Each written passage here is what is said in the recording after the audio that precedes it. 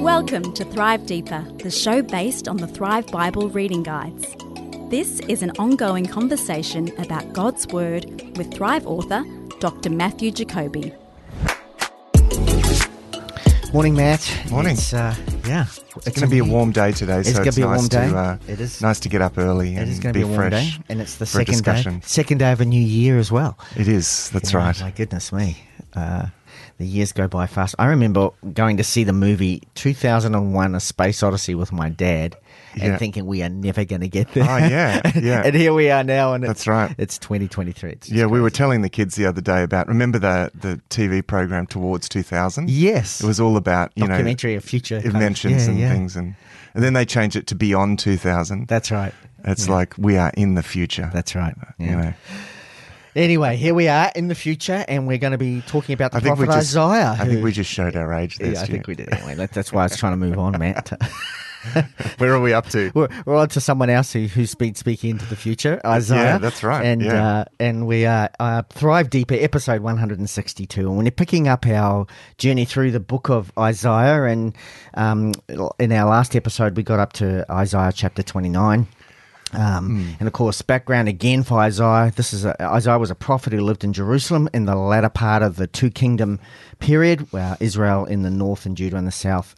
And his prophetic words were largely to the Jerusalem people and the leaders of Judah, but also spoke to what was happening in Israel as well. And as we've journeyed through, we've seen Isaiah talk a lot about and prophesy a lot about the judgment that was coming on Israel and then subsequently to come on Judah. But interlaced with these incredible passages also of great hope for the future. And as we ended in Isaiah 29, we saw again through Isaiah, God was warning the people that there would be a military crisis and judgment coming upon Jerusalem. And this was because of the people's kind of spiritual insensitivity, their religious hypocrisy, their unwillingness to really trust their destiny to God. They wanted to take matters into their own hands. And so Isaiah's, again, prophesying into the future of what judgment will be, and we see a number of oracles of Isaiah as we work through these books as he looks at not just the judgment on Jerusalem and Judah, but also on the surrounding nations. So let's kick in at Isaiah 30. Yeah, chapter 30. At this stage, it's evident there's a fairly strong historical background to this material. Evidently, Assyria, this is kind of crisis time we get to now, really, once we're up to chapter 30. Evidently, the Assyrians have pretty much destroyed everything else. No one's been able to stand against the Assyrians. This is a crisis moment now. And it seems that what has happened, because Isaiah here starts the chapter, "Woe to the obstinate children, declares the Lord, those who carry out plans that are not mine, forming an alliance, but not by my spirit, heaping sin upon sin, who go down to Egypt without consulting me, look for help to Pharaoh's protection, to Egypt's shade for refuge." This is a big theme throughout the book, isn't it, Stu? Yeah, like this theme of who are you going to trust? In a way, as I've gone through this whole first half of Isaiah, which is Isaiah 1 to 39, which is pretty much a clean block. Yeah. That is the consistent message through the whole thing. Even the stuff about idolatry really is about who are you trusting in? Yes. Because they're feeling like, we really need to keep these local deities happy, and now the big issue is foreign alliances. And you can see why they feel they need this, because you've got these smaller nation states just toppling one after another. Yeah. And the Assyrian tsunami, so to speak, is bearing down upon you. It's interesting that, though, here, given that there is such a strong historical background to these oracles, that he doesn't actually mention Hezekiah. Hezekiah, who is the king right now, isn't the one necessarily rebuked. A good guess for why that may be is that probably Hezekiah's officials, there's probably been a bit of a disagreement. And you wouldn't look, Hezekiah's certainly not depicted as the ideal king, as we'll see a little further on. He's far from it. I mean, he has but overall, the assessment that is given of him in Kings and Chronicles is positive assessment. He is a man of faith, of course, with lapses of faith, and you wouldn't put it beyond him to have a lapse of faith at this point. But it's interesting that he's not Yeah. He's actually No, not that's a good mentioned. point. And Yeah. and often the kings are called to account really here. But it may be that his officials have actually sent off envoys. Because the fact that he says, woe to the obstinate children, Yeah. there's this sense where the king is like the father of the nation and the kids have rebelled. I think that may be what's going on here. So they've sent these envoys off To Egypt. to Egypt. This is a big problem because in moments of crisis, the first thing God wants us to do is to come to him and consult him. God, what do you want us to do here? And no doubt, and you get the sense that they've also had some false prophets. Yes. In the background, just saying, yeah, do that. Egypt is going to save you, or whatever. Yeah. Because that's certainly a theme. That's a throughout there, theme as isn't it? well. Yeah. Exactly right. Yeah. Spot So, on. so that's behind this oracle to those who carry out plans that are not mine, forming an alliance, but not by my spirit. And they down in it's interesting, Stu, down in verse 7, he has this oracle here, which is directed to Egypt, and I quote, "Whose help is utterly useless. Therefore, I call her Rahab, the do nothing." Rahab is sort of this mythical kind of creature associated with the forces of chaos, the ultimate kind of power, and Egypt is kind of associated. With Rahab, but now he's saying no, they're going to be Rahab, the do nothing, and that's exactly. Egypt proves completely useless in this situation. In fact, Egypt is referred to as a splintered staff. Yes. That's going to injure the one that leans on it, and that's pretty much what happens. By the Assyrians, actually, were the ones who made that declaration about Egypt, so they knew they could see that in that's Egypt right. themselves. That's exactly right. So that's what they end up being. And again, you've got this promise here, and it's interesting, Stu, because what God promises now in the light of this impending disaster is actually exactly what happens. Yes. And we're going to revisit that amazing story of the siege of Jerusalem.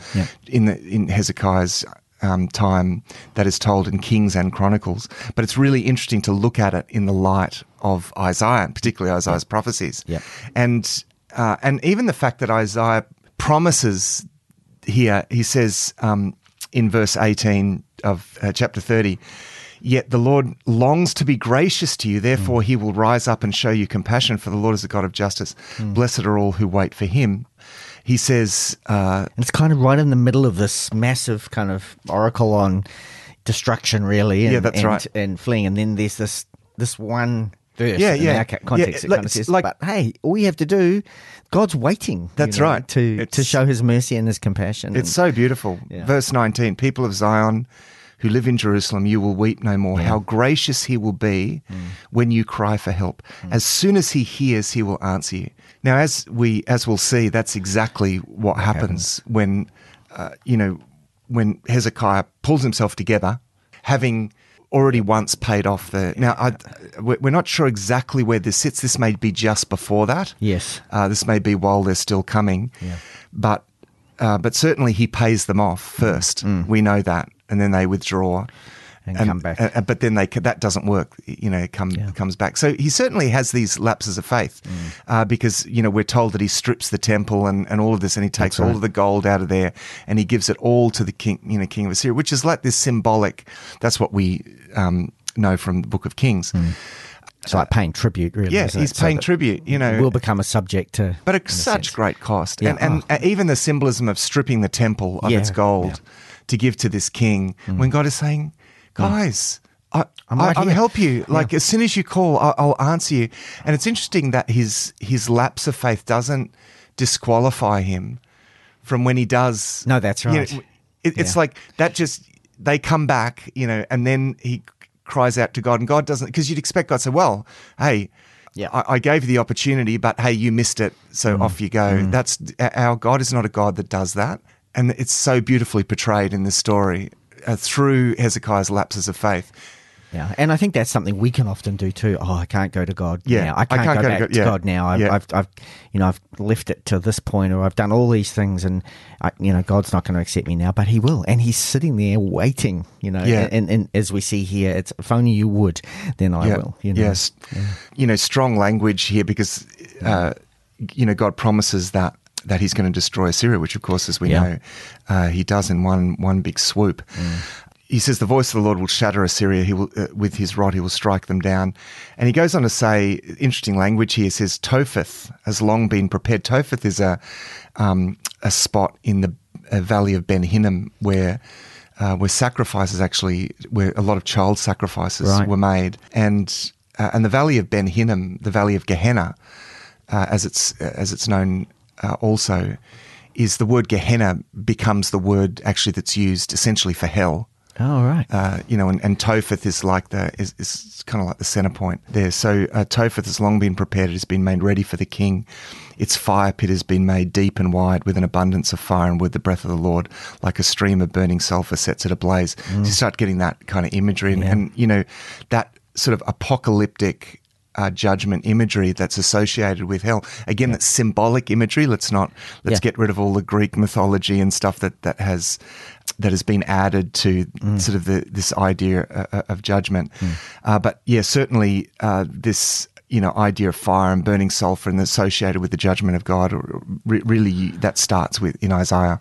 He goes back to this Egypt thing. Woe to those who go down to Egypt for help, who rely on horses, who trust in the multitude of their chariots, in the great strength of their horsemen. Interestingly, in Deuteronomy, in the law for kings were forbidden. They were forbidden that the sort of the luxury of having lots of horses and the large cavalry and so you think why would this be? And it's and again God wants them to trust in Him. Yeah, dependence. And it's a theme in the Psalms, that trusting in strong horses and so forth. And so it's interesting that Jesus, in the light of that, the king should not amass many war horses and so forth. That when Jesus rides into Jerusalem, he doesn't come on a war horse because that procession is a very Roman sort of thing. They knew that from the Roman Empire, but they would ride in on their war horses. So you have Jesus riding in procession, but he's on a donkey. So he's keeping this this law of Deuteronomy in that sense. But here, here they're relying on the horses and the chariots of Egypt. And so you get this picture of them just turning the wrong way in their crisis. And, crises can be moments where we can profoundly experience God's faithfulness, which eventually happens, but it's, it's not for a while here. And you can understand, I mean, these guys were fearful. I mean, it's easy for us to look back now and go, oh, what's wrong with them? But, how many times have we been in the place of perhaps fear or anxiety and tried everything else before we've actually gone and taken it to the Lord and kind of gone, hey. So you can understand where they're at, but again, with Isaiah speaking into this and saying, turn back to the one who can save you, the people just wouldn't listen. Of course, interestingly here, it's too, Stu, in the light of Hezekiah's sort of lapses of faith. Hezekiah would have been the one that they would have understood as being the fulfillment of Isaiah 7:14. The virgin or the young woman will give birth to a child, and he will be called Emmanuel, God with us. That child would have been child to the royal household, most probably Hezekiah, and certainly probably would have been understood to have been Hezekiah. But Hezekiah doesn't. In a way, Hezekiah and Hezekiah's faith and what God does through Hezekiah, this salvation and this amazing demonstration that God is with his people, that's certainly in Hezekiah's time, that gets demonstrated.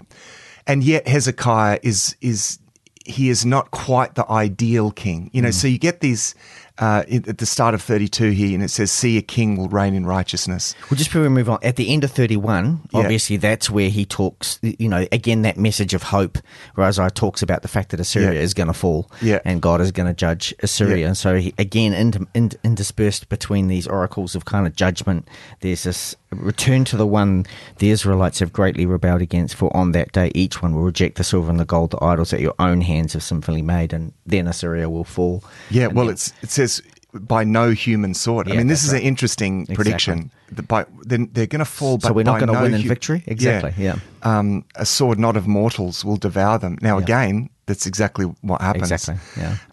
So there is this view, classic feature of the book of Isaiah throughout, this sort of double kind of view, this classic prophetic view where you're looking at a historical circumstance, but the situation becomes symbolic of something beyond that. Yeah. It's a, of course, where I think you pointed out in a previous episode, the way we view time, is different to the way God views time. And there's a sense in which the prophetic view matches God's view in that like events can be conflated together. Yes. Moments of great salvation can symbolize times up in the future, and so you have prophecy. You have prophecy to the imminent future, but you also have prophetic word into the distant future. Yeah, but the imminent future stands as a sort of prefiguration of the distant what's future going to come. And so Hezekiah as a king sort of prefigures an ultimate ideal king, and this is a big theme right through the book of Isaiah.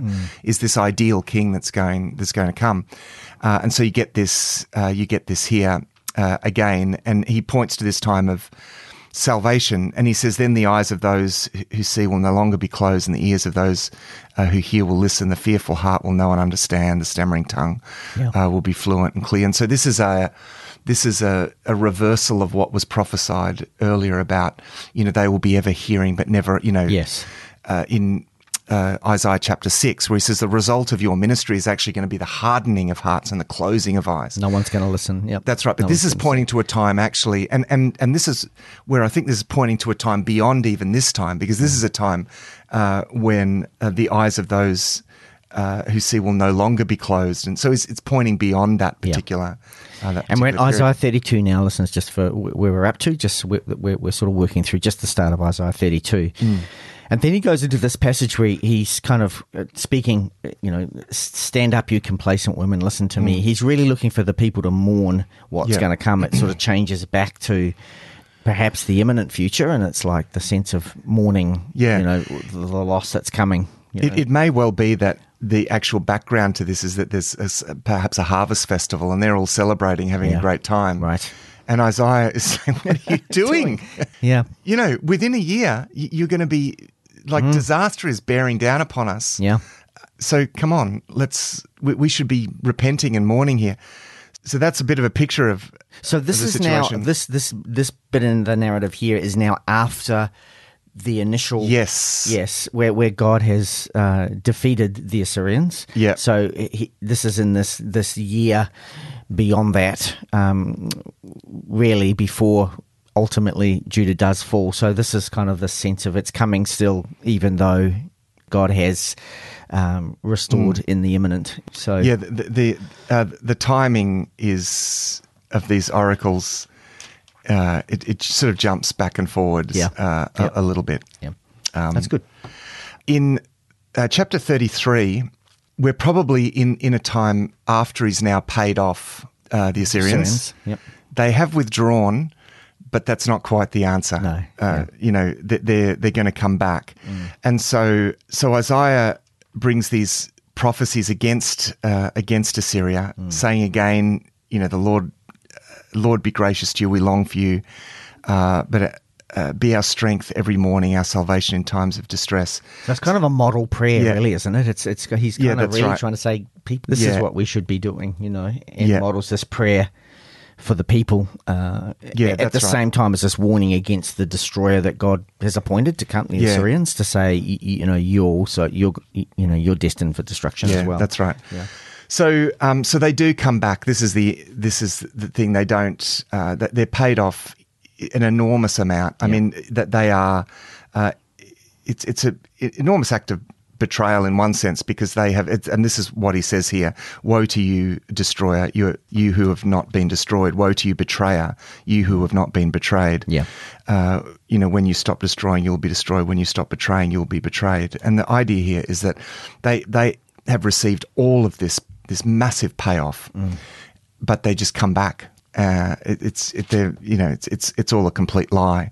Now, whereabouts in King? If people want to refer back to that story where where that happened. Matt, have you got that handy? I haven't got that in front of me. There in Kings. 2 Kings 18, 19. 18, yeah. 19 and 20, Yeah. somewhere around there. And Yeah. yours? Great. So they do come back, and there are these oracles against, in preparation, Isaiah is bringing these oracles against not only Assyria but the nations. So there is this reminder, almost just as they're on their way. In chapters 34 and 35, there are, again, this reminder that God is sovereign over all of the nations. Yeah. This is a God who is completely sovereign over world powers.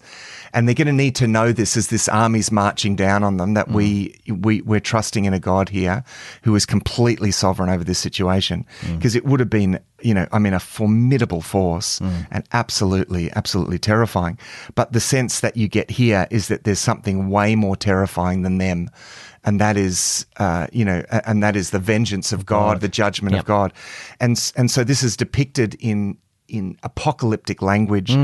All the stars in the sky will be dissolved, the heavens rolled up like a scroll, all the starry hosts will fall, like withered leaves. I mean, this classic apocalyptic language that describes the fall of kingdoms. Right. So again, it's important to note this is not describing, when this sort of language is used, it's not describing the end of the space-time universe as such. Right. Okay. It's describing, it's describing in apocalyptic terms the catastrophe of the fall of nations. And again, I think in a way this is the fall of these nations. Again, with that double view of Isaiah, there is this looking forward to the ultimate destruction of the anti-God world system, as such, and so that's where. So you don't that think, Matt, in language. that little bit there, particularly all the heavenly bodies will the skies will roll up? Because reading then into the beginning of chapter 34, verse 5, when my sword has drunk its fill in the heavens, you don't think there's some spiritual opposition potentially to God's direction here in terms of rescuing his people, where there's a bit of a battle going on in the heavenlies as well, and this is kind of Isaiah recognizing that through this prophecy, possibly? Absolutely, absolutely. I think that's the case, and that's where this bigger view is important, because in the book of Revelation, the Babylon, when the prophecy is, or the declaration that Babylon has fallen, it talks about Babylon as being a haunt for evil spirits, and so you can sense that it's pictured very much in those spiritual terms. So this isn't just a battle in worldly sense. This is a much bigger battle. As Paul says in Ephesians 6, battle is not against flesh and blood, but against the principalities and powers. And so this isn't just God intervening at a kind of a human level. There's a whole spiritual there's a whole spiritual dimension, and that almost would have been assumed in this, in this context, because wars are understood as being gods against gods. God. Now, we should hasten to say that throughout the Old Testament, God is completely distinguished from these other gods who are sort of these territorial spirits. And in fact, it's said even through Isaiah, they're not gods at all. They're actually nothing. And in fact, the idols, they're just pieces of wood. They're empty pieces of wood. Yeah. That doesn't necessarily deny the fact that there is a spiritual realm, and there is a kind of spiritual struggle in some sense. But they're not the ones that you struggle with. They're not gods. No. That's the key thing. They're not gods. They don't have that. They don't have that power. Now, again, it doesn't address it in any depth. But yes, I think it is sitting behind here. And certainly in this bigger view, Isaiah is predicting a judgment that is a cosmic judgment, essentially. Yeah. And so that I think is behind why that language is actually used. All the stars in the sky will be dissolved and the heavens rolled up like a scroll. So the stars are often associated with spiritual beings in the ancient world. And so there's this sense of, like often this language, stars falling from the sky is also used in Isaiah. Yeah. Okay. And so I think that's an allusion to sort of that spiritual element.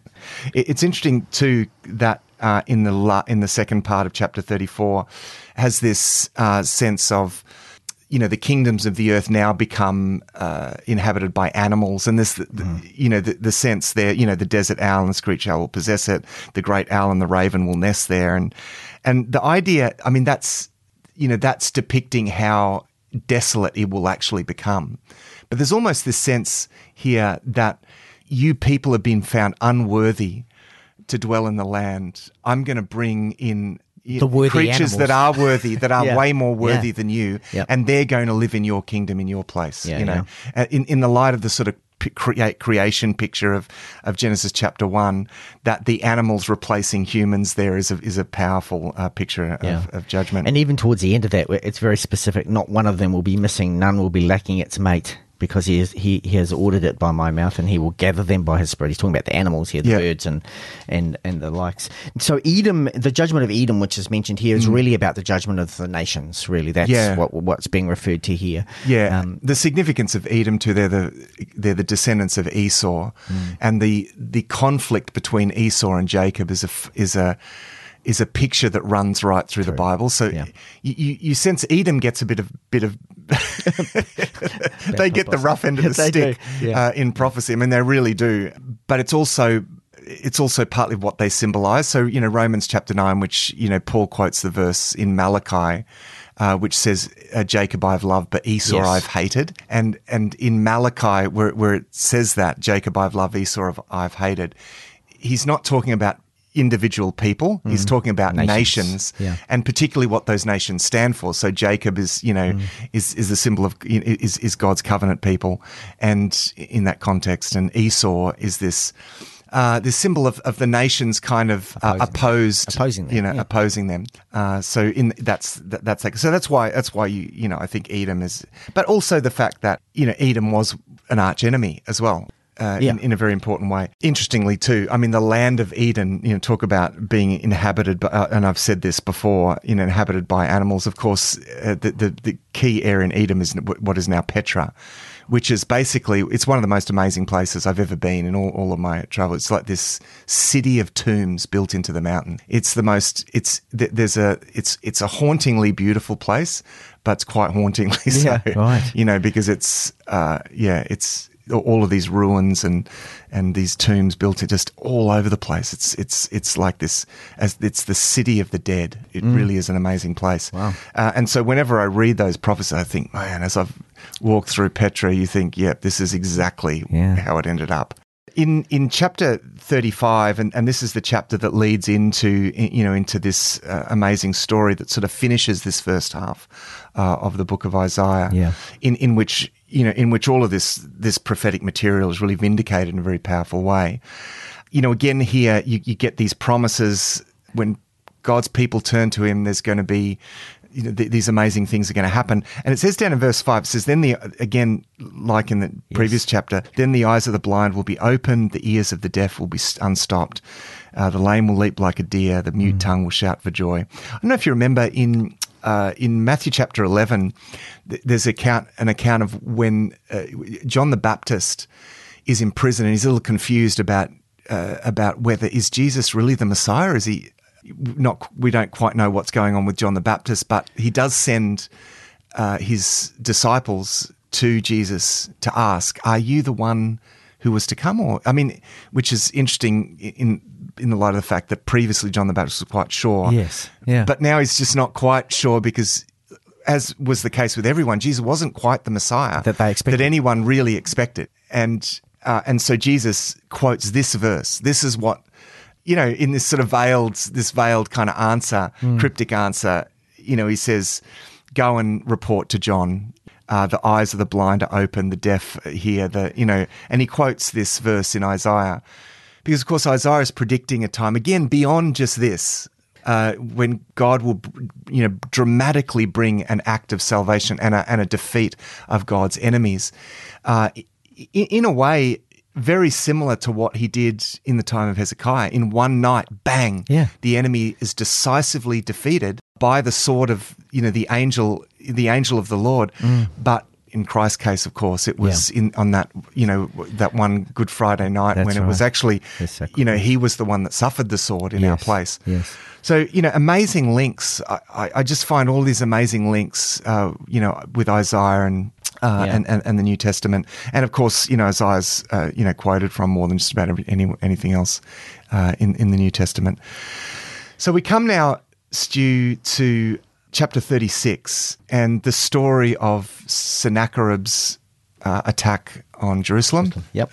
Comes Sennacherib, is the Assyrian. the Assyrian who comes up against the walls of Jerusalem and lays siege to the city.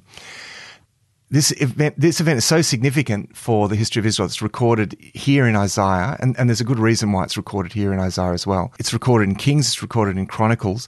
There's also possibly an allusion to this in Herodotus, the famous ancient Greek historian, records a part of Egyptian history that alludes to this moment when all the armies came up against and such went into the temple and prayed, and then there was a plague of mice or something, he says. Okay. And I think it's sort of a garbled version of this because he ascribes it to the Egyptians, and the Egyptians went to the Egyptian temple, and not quite. But, now of course, Herodotus is writing about this much later. So a lot of people think that that's a sort of a garbled version of this event. What's interesting about this, and we covered this in our episode on Kings. Yep. We covered this to some extent. The importance of this being included in Isaiah is because Isaiah is the prophet at the time. He, in fact, in Chronicles, when the chronicler is chronicling these events, he footnotes. He says all these other things are recorded in the book of Isaiah, essentially the writings of Isaiah.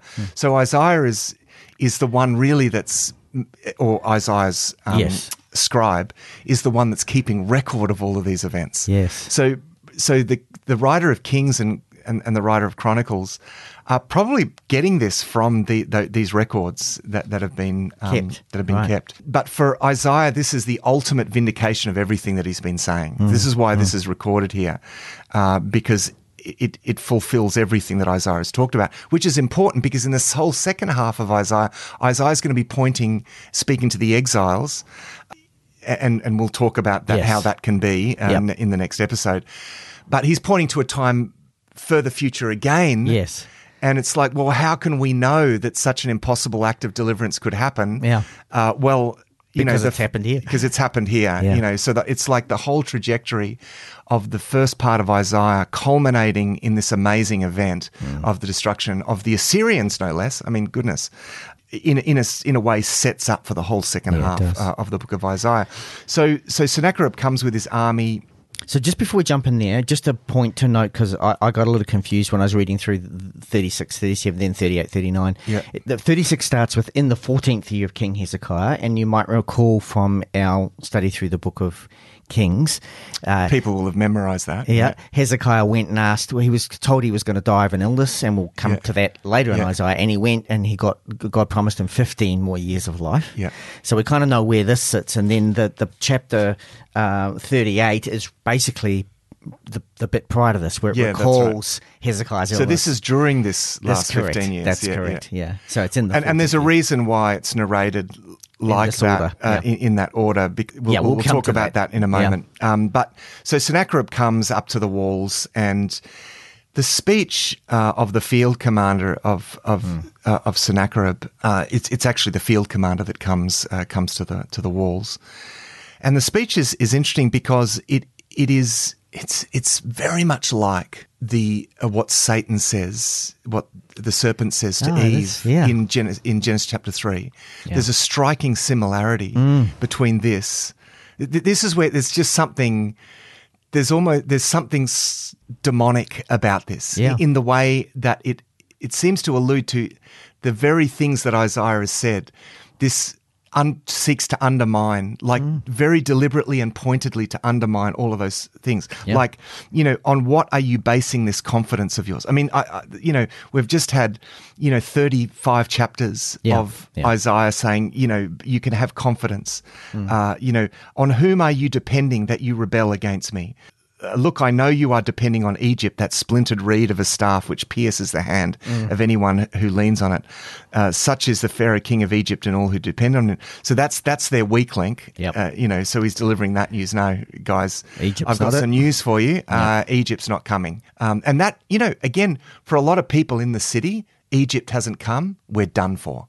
they would have, most people would have seen Egypt as their final hope. So here he is in their hearing, speaking Hebrew, mind you, as we learn later on, so that they can all understand, saying, well, hey. because there were lots of people from the general public, for want of a better word, in the walls listening to what was being, and he was trying to, it was kind of a bit of an act of terrorism. He was really trying to instill fear in the people so they would rebel against whatever the leaders said, even if the leaders decided to stay true to God's call. He was trying to get the people to rise up against. Yeah, that's right. But then he goes on to say in verse 7, where you were heading next.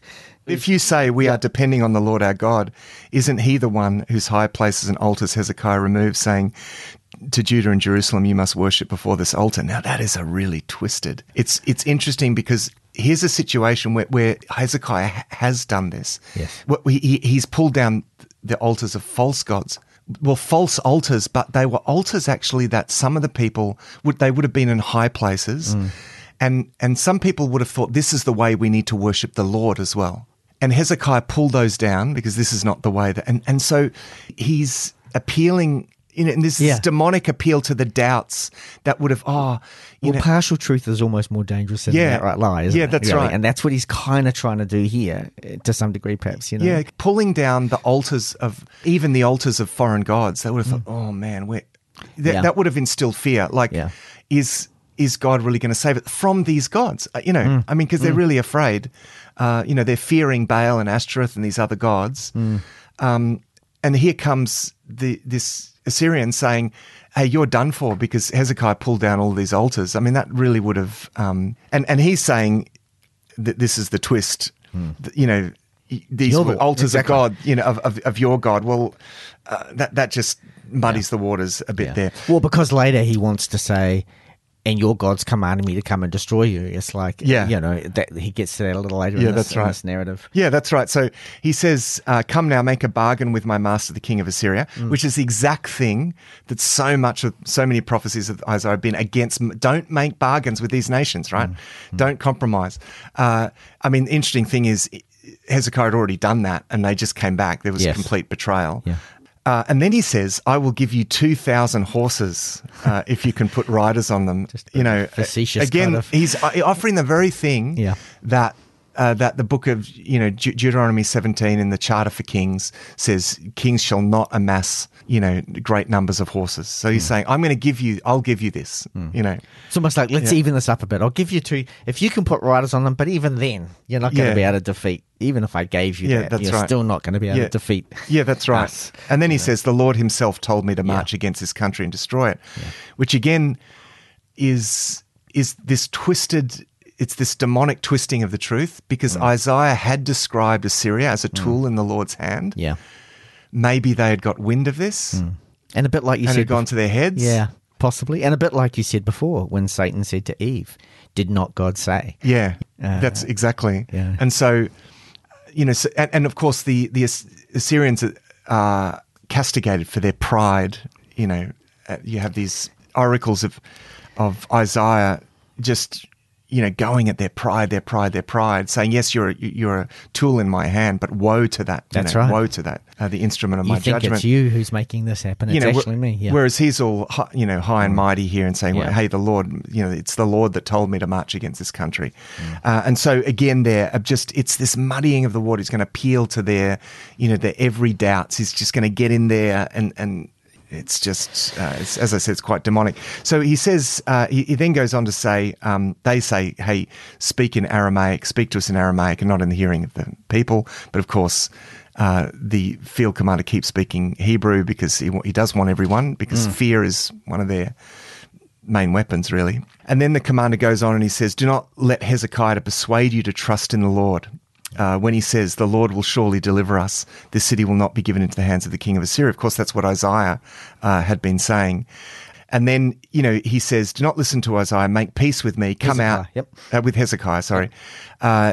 Each of you will eat from the fruit of your own vine and fig tree and drink water from your own system until I come and take you to a land like your own. So it's this, listen to me and I'll come and take, it's got this Genesis 3, they were cast out of the garden. It's the very reverse. The promised land was to be a kind of a new provisional Garden of Eden space. Where God would dwell among his people. Make a deal with me. I'll take you out. I'll take you out to another land. It's a complete reversal of God's plan of everything. Yeah. So it's interesting the way that this is all. Then he warns framed. again not to listen to Hezekiah. Don't let him mislead you by saying the Lord will deliver us. Yeah. And then he makes the assumption: has any of the other gods of the nations delivered? So this is the moment, Yeah. of course, when when Hezekiah, for all of his lapses of faith, and in a way, there's nothing else he can do really now anyway, apart from capitulate. Yeah. And give the city over to the Assyrian general. But Isaiah has been giving them these promises, and this shows that actually for once someone is actually listening to one of these prophets. And the point here is that when you do listen and you respond and you trust, amazing things happen. Even through all of that That's right. period of disobedience and not listening, and at this one moment, as you say, that's all it takes is turn and face God, and he will respond. Yeah, so he puts on sackcloth, which is this symbolic way of expressing repentance, and he goes into the temple of the Lord, and he sends the messengers to ask Isaiah to pray for them, and of course Isaiah sends the message that God is going to save them, and then we have again this a little bit more of this speech. Because this time Sennacherib sends a message to Hezekiah, king of Judah. So he sends a letter, and it says, do not let the God you depend on deceive you. So this is the rhetoric here is definitely escalating. Do not let the God you depend on deceive you when he says Jerusalem will not be given into the hands of the king of Assyria. Man, it's just like, now you actually, now he's actually attacking God and saying God is lying to you. This is not even twisting it anymore. This is just saying your God's lying to you. Oh man, like he's saying all these other nations have been destroyed. Their gods haven't been able to save them, and your God's going to be no better. I mean, this is just a direct challenge. So Hezekiah takes the letter into the temple. I love this imagery. Lays it out. But think of a scroll here. Lays this scroll of this letter out before the Lord, and Isaiah sends this message that they're going to be completely destroyed, and you have that the oracle against this amazing language, and he says ultimately he will not enter this city. This is an amazing prediction of Isaiah down in chapter 37, verse 33. It says he will not enter this city, talking about Sennacherib's army. He will not enter this city. He will not shoot an arrow here. He will not come before it with shield or build a siege ramp against it. That's the inevitable thing that they're waiting for. That's actually not going to happen. Well, because they also declared that they were going to basically, earlier they'd said that you're going to eat your own feces and drink your own urine, because they were basically going to try to starve them out of the city, basically. Yeah, that's right. By the way he came, he will return. He will not enter this city, declares the Lord. I will defend the city, I will save it for my sake. That's the first thing. And for the sake of David, my servant. And what he means by that is because I made a promise and I keep my promises. And I made a promise way back then to David, and I'm going to keep this promise that when my people turn to me, that I would hear their prayer. Yes. And so we have this amazing verse, one of the most amazing verses in the Old Testament, I'd say, Stu, verse 36. Then the angel of the Lord went out and put to death 185,000 in the Assyrian camp. When the people got up the next morning, there were all the dead bodies. I mean, it's incredible verse. So Sennacherib withdraws and goes back, and it talks about his death because he goes into the God of his temple, and this is probably at some later stage. This probably could be a couple of decades later because it doesn't give the time. In fact, it was a couple of decades later. And the idea of recording this is because when Hezekiah went into the temple of God, and God saved him. Yes. Sennacherib goes into the temple of his God, and he's struck down by his own sons. So that's where that finishes. So let's see who's God really. Yeah, that's Sennacherib. right. That's right. So moving forward quickly, Stu, and we'll finish with this this last section.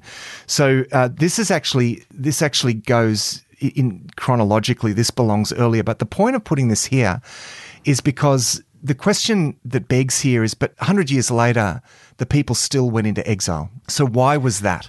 If God's able to save, why did they still go into exile? And in a way, Hezekiah's illness is in a way symbolic, because God said to him, "You're going to die," but he prayed to God, and God said, I'll give you more time. Yes. Now, Isaiah had said he's going to destroy Israel and Judah. In the earlier prophecies, very much this sense of you've disobeyed me, judgment is coming. Yes. That was in the oracles, right? But they're spared from judgment, right? Yes. And they're spared from judgment for another 100 years. They're given another 100 years, basically sort of extra life in the land, so to speak. Because why? Because of what has just come before. Because they cried out to God, and God saved them from the Assyrians. And because of that act of deliverance, essentially they get up until around 600. This happens around 700 BC. Yep. Remember, we're working backwards because it's BC.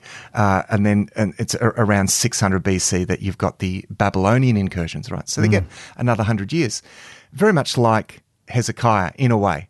So this is Hezekiah's extension of life is similar in a way to their extension of life. Now, the interesting thing is one of the things that happens in Hezekiah's extension of life. Well, first of all, Manasseh's born. Yes. During that extension of life. And Manasseh's going to be the worst of all of the kings of Judah. But secondly, so yes, you get this act of deliverance in that time as well, which that's great. But also you get this, he's sort of courting the favor of the Babylonians. The Babylonians who are constantly in rebellion against the Assyria. They're a city-state within the Assyrian Empire. And getting stronger. They're getting stronger and stronger and stronger. And there are waves of rebellion, right? And at one point, Marduk-Baladan, son of Baladan, king of Babylon, says he sent Hezekiah letters and a gift. This is in chapter 39. Yep. Because if he'd heard of his illness and his recovery, right? So even though this happened earlier, this kind of portends the disaster that's coming in the slightly more distant future. Because Hezekiah, I mean, this is a great honor, really, for Hezekiah. He's thinking, man, the Babylonians, they sent me a letter and they're asking about my health.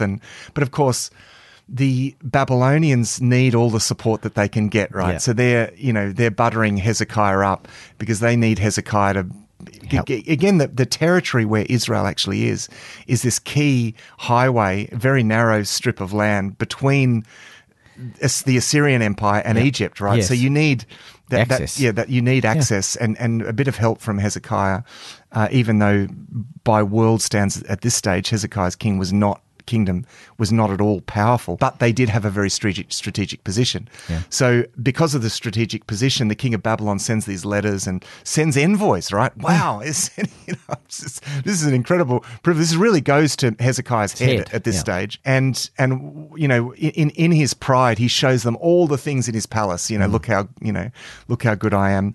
And of course, when the Assyrians do come, of course, he has to strip the palaces and send all that. Yeah. But he is confronted by Isaiah, and Isaiah says, what did you show them? And he says, I showed them all these envoys, all the gold in my palace. Well, Isaiah says, a day will come when those very people, the Babylonians, are going to carry off.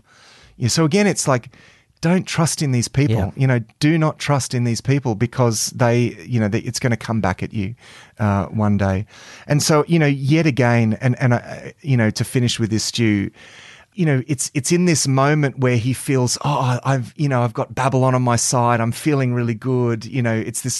That is actually what causes this lapse of faith. It's this lapse into pride that really is going to become the downfall of the nation as a whole. And we see, we see Hezekiah make this lapse here.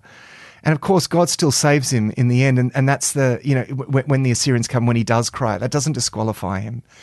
But it just underscores the consistent message through this whole 39 chapters where God is pleading with this people. Just trust me. Don't trust other things. Trust me, and you will see that I am faithful.